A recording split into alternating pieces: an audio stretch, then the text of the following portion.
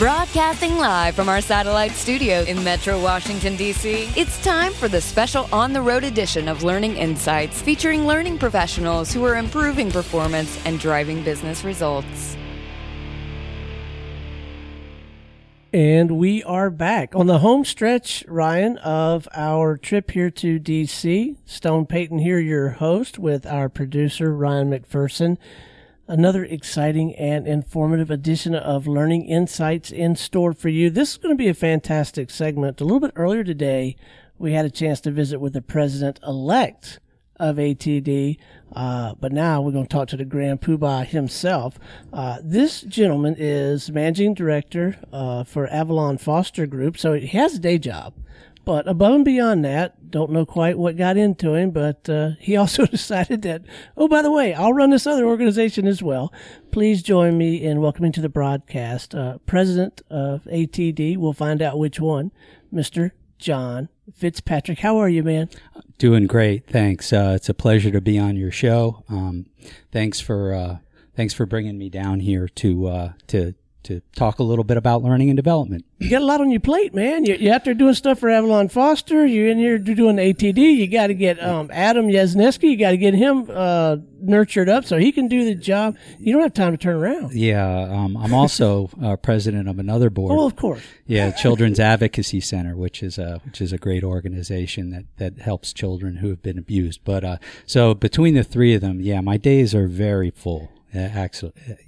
Definitely. So, Avalon Foster, just a little bit of background, a little bit of a primer. What are they out there doing for folks? What's their core business? Avalon Foster is, at its essence, is a learning and development management consulting firm. Oh, okay. All right. We go in, probably the sweet spot in our business is developing leadership development programs, coaching, those kinds of things. And then we also do instructional design and development for both classroom and online learning as well. And you have to just about anymore be able to provide both of those services. If you only do classroom instruction or classroom instruction design, you're going to have a handful you better have some good clients because you're only going to have a handful, right? Yeah, absolutely. No question about it. And what we're finding is when we go in to do, help people develop leadership development programs, a lot of the curriculum that we create for them as a part of the program is customized. Mm-hmm. After you do an organizational assessment for a company, you kind of figure out what competencies are necessary for their leadership to be successful, and we develop our programming around that. So the instructional design component comes in. So it's really tied together. Yeah. So how does the sales and marketing thing work for a consulting firm like that? Is Avalon Foster kind of at the point where their phone rings and things get referred to? Or do you have to go out and shake the bushes a little bit and let people know what you guys do? Or yeah, it's interesting. This is the fourth company I've started. You can't hold down a job, can you? Two have failed. Two have been successful. You started this company? Yes. Okay. Yeah. So two have failed, two have been successful. My first company that I started, PCIQ out in Pittsburgh, was primarily a technology training company, and that was very successful. And in the beginning, it was just pounding the phones. You know how that goes. You so many phone calls, so many appointments, so many proposals, and you wind up being successful eventually. Marketing is so nuanced today. It's so much different. So it's much more of a social engagement, and it's planting seeds and waiting for them to basically sprout. So it takes a little bit longer to get the plane off the runway, but yeah, that's nowadays the marketing is more or less referral based. I mean, we and then customers that you've started with signing on for new phases of different types of work that they want to do. But I think once the word gets out there that you do good work. Yeah, doing good work is a great sales tool, isn't it? Yeah. And bad work is equally bad. Yeah. So. Once the word gets out there that you do good work, it kind of takes care of itself. So practitioner at this point, are you out there actually practicing your craft, or have you kind of gotten to the point where you're running more of an organization of people? Or I do both. I kind of fly on both seats of the. When do you sleep? Yeah. I don't get. Yeah. So you still do both. You're out practicing your craft for the right types of clients, the right situations, but you've also got to continue to grow and nurture the balance of the organization, right? Like I said, I don't do a lot of direct sales activity anymore. It's not quite as necessary as it was when I first started the business. But what I do is I definitely keep oversight on the projects that I'm engaged in from either an engagement manager or a project manager perspective, because I want to ensure that we're meeting the client's needs and that we're doing a good job. So we suggested a little bit earlier in the conversation that if you only focused on instructor-led training or instructor-led design of training, you're probably going to have a very small client list, and they better be good. What are some other trends that you're seeing out there? Well, it depends on the area of expertise that you look at, because when you think in terms of the ASTD competency model, there's 10 areas of expertise: coaching, learning technology, evaluation, performance improvement. So, and within each area of expertise, you have different innovations that are occurring in those areas. So, for example, if you take the learning technology side of the equation, you see more open communications between learning management systems through, the back office software, so to speak, like TinCan and OAuth and Open Exchange.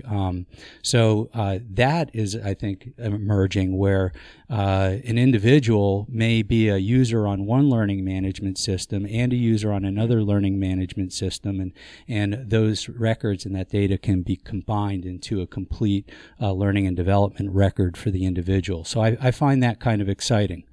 Also, the use of badges, although it's still somewhat immature in its development, it is growing. It is becoming more popular, and I think that those types of that type of badge system is going to be useful for career development people in the future moving forward.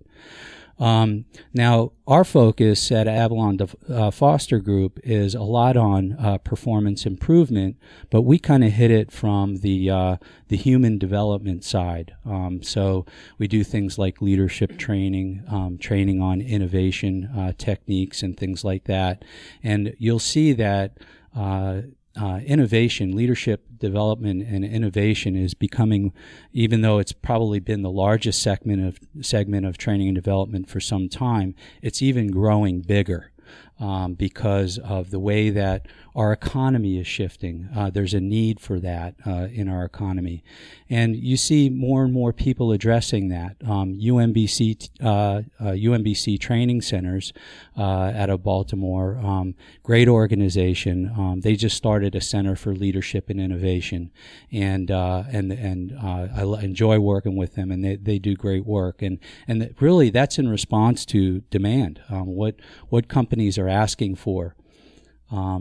Dan Pink, a few years ago, put out that book called A Whole New Mind, and he talked about, Asia, automation, and abundance, and how a lot of the white-collar jobs, similar like the blue-collar jobs went away when at the end of the industrial age, they went overseas to China. Well, now we're seeing a lot of the white-collar jobs going away overseas to Asia because we're more global and virtual.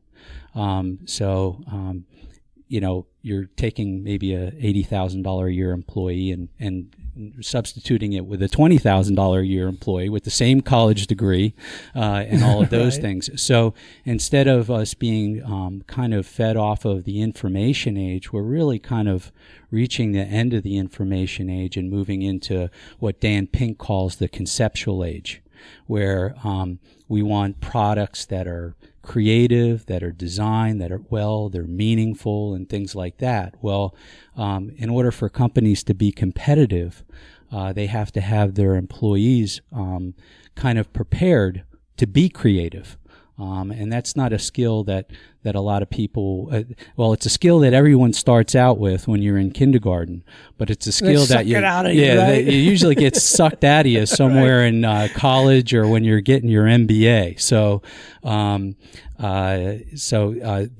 there needs to be more of that right brain type of competency and capability in organizations to continue to innovate and develop new products and keep our economy going. So I've got a couple observations. I don't know that they genuinely qualify as trends. They just seem kind of cool to me, and I've seen them more than once. So, like, at least call it a pattern, right? Okay, but sure. I want to check in and get your take on this because not only are you a very seasoned practitioner. I've learned not to say old, or you're a very seasoned practitioner. You've been doing this, but you've got your. I appreciate that.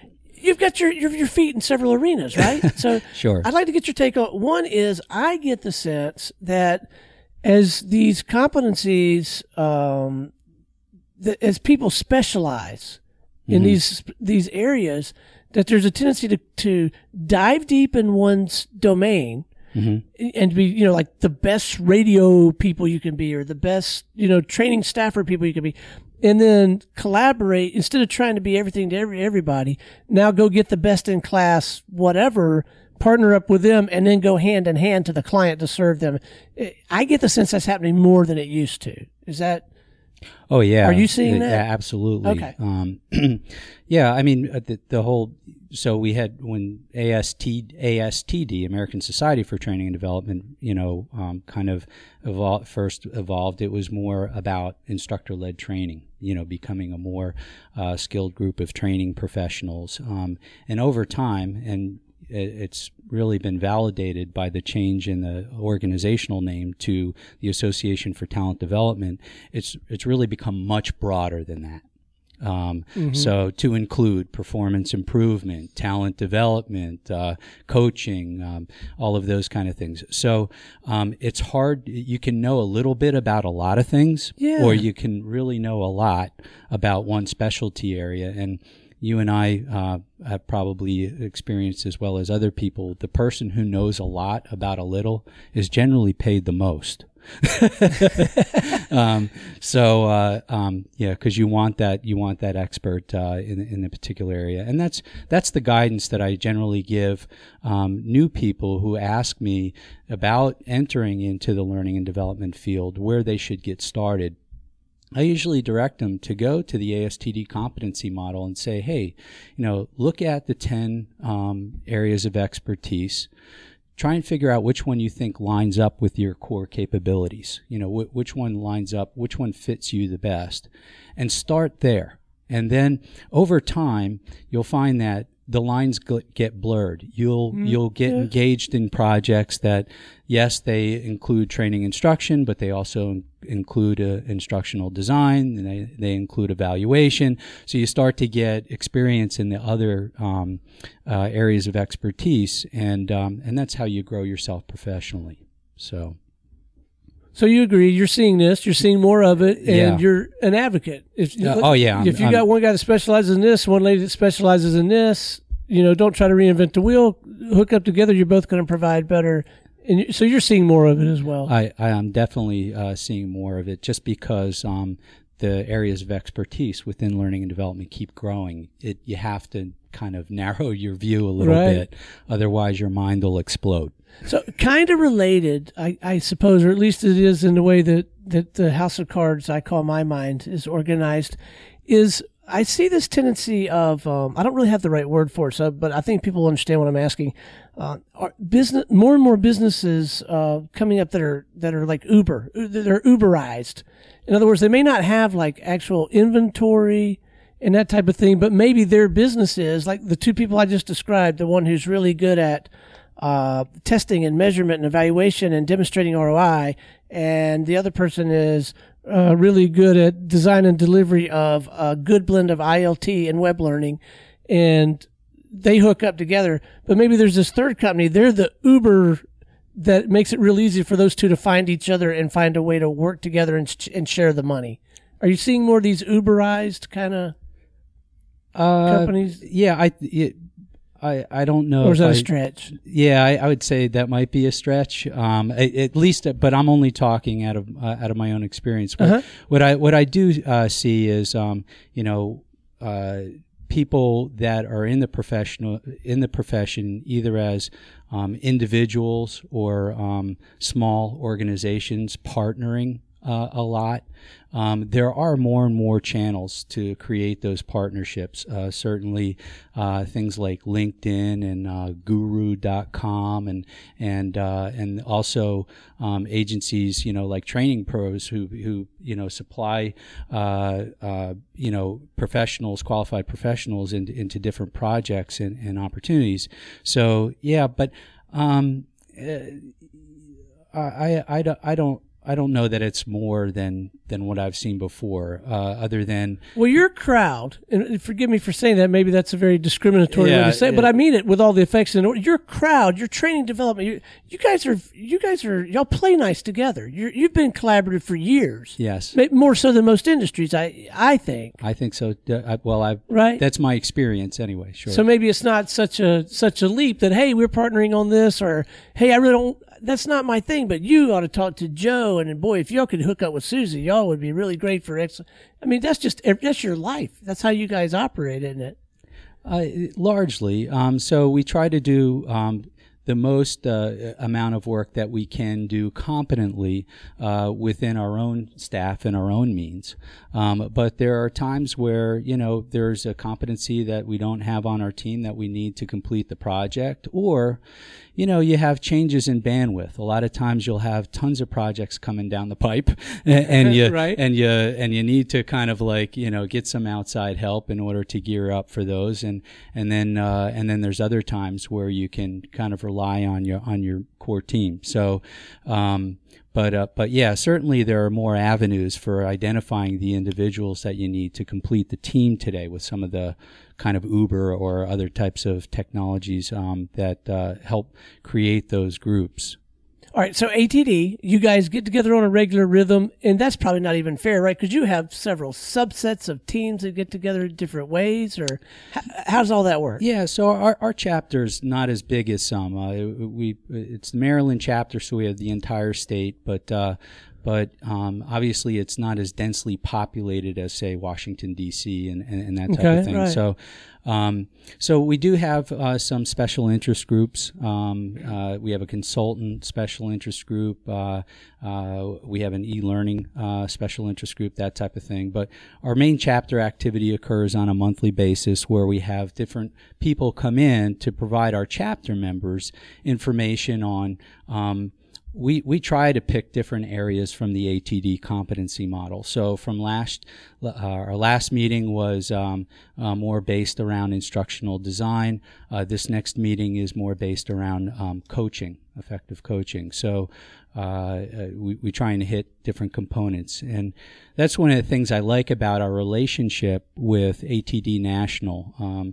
The chapters in National have a good relationship in that National kind of curates the information. They research it and they curate it, and they've put together this body of knowledge called the competency model.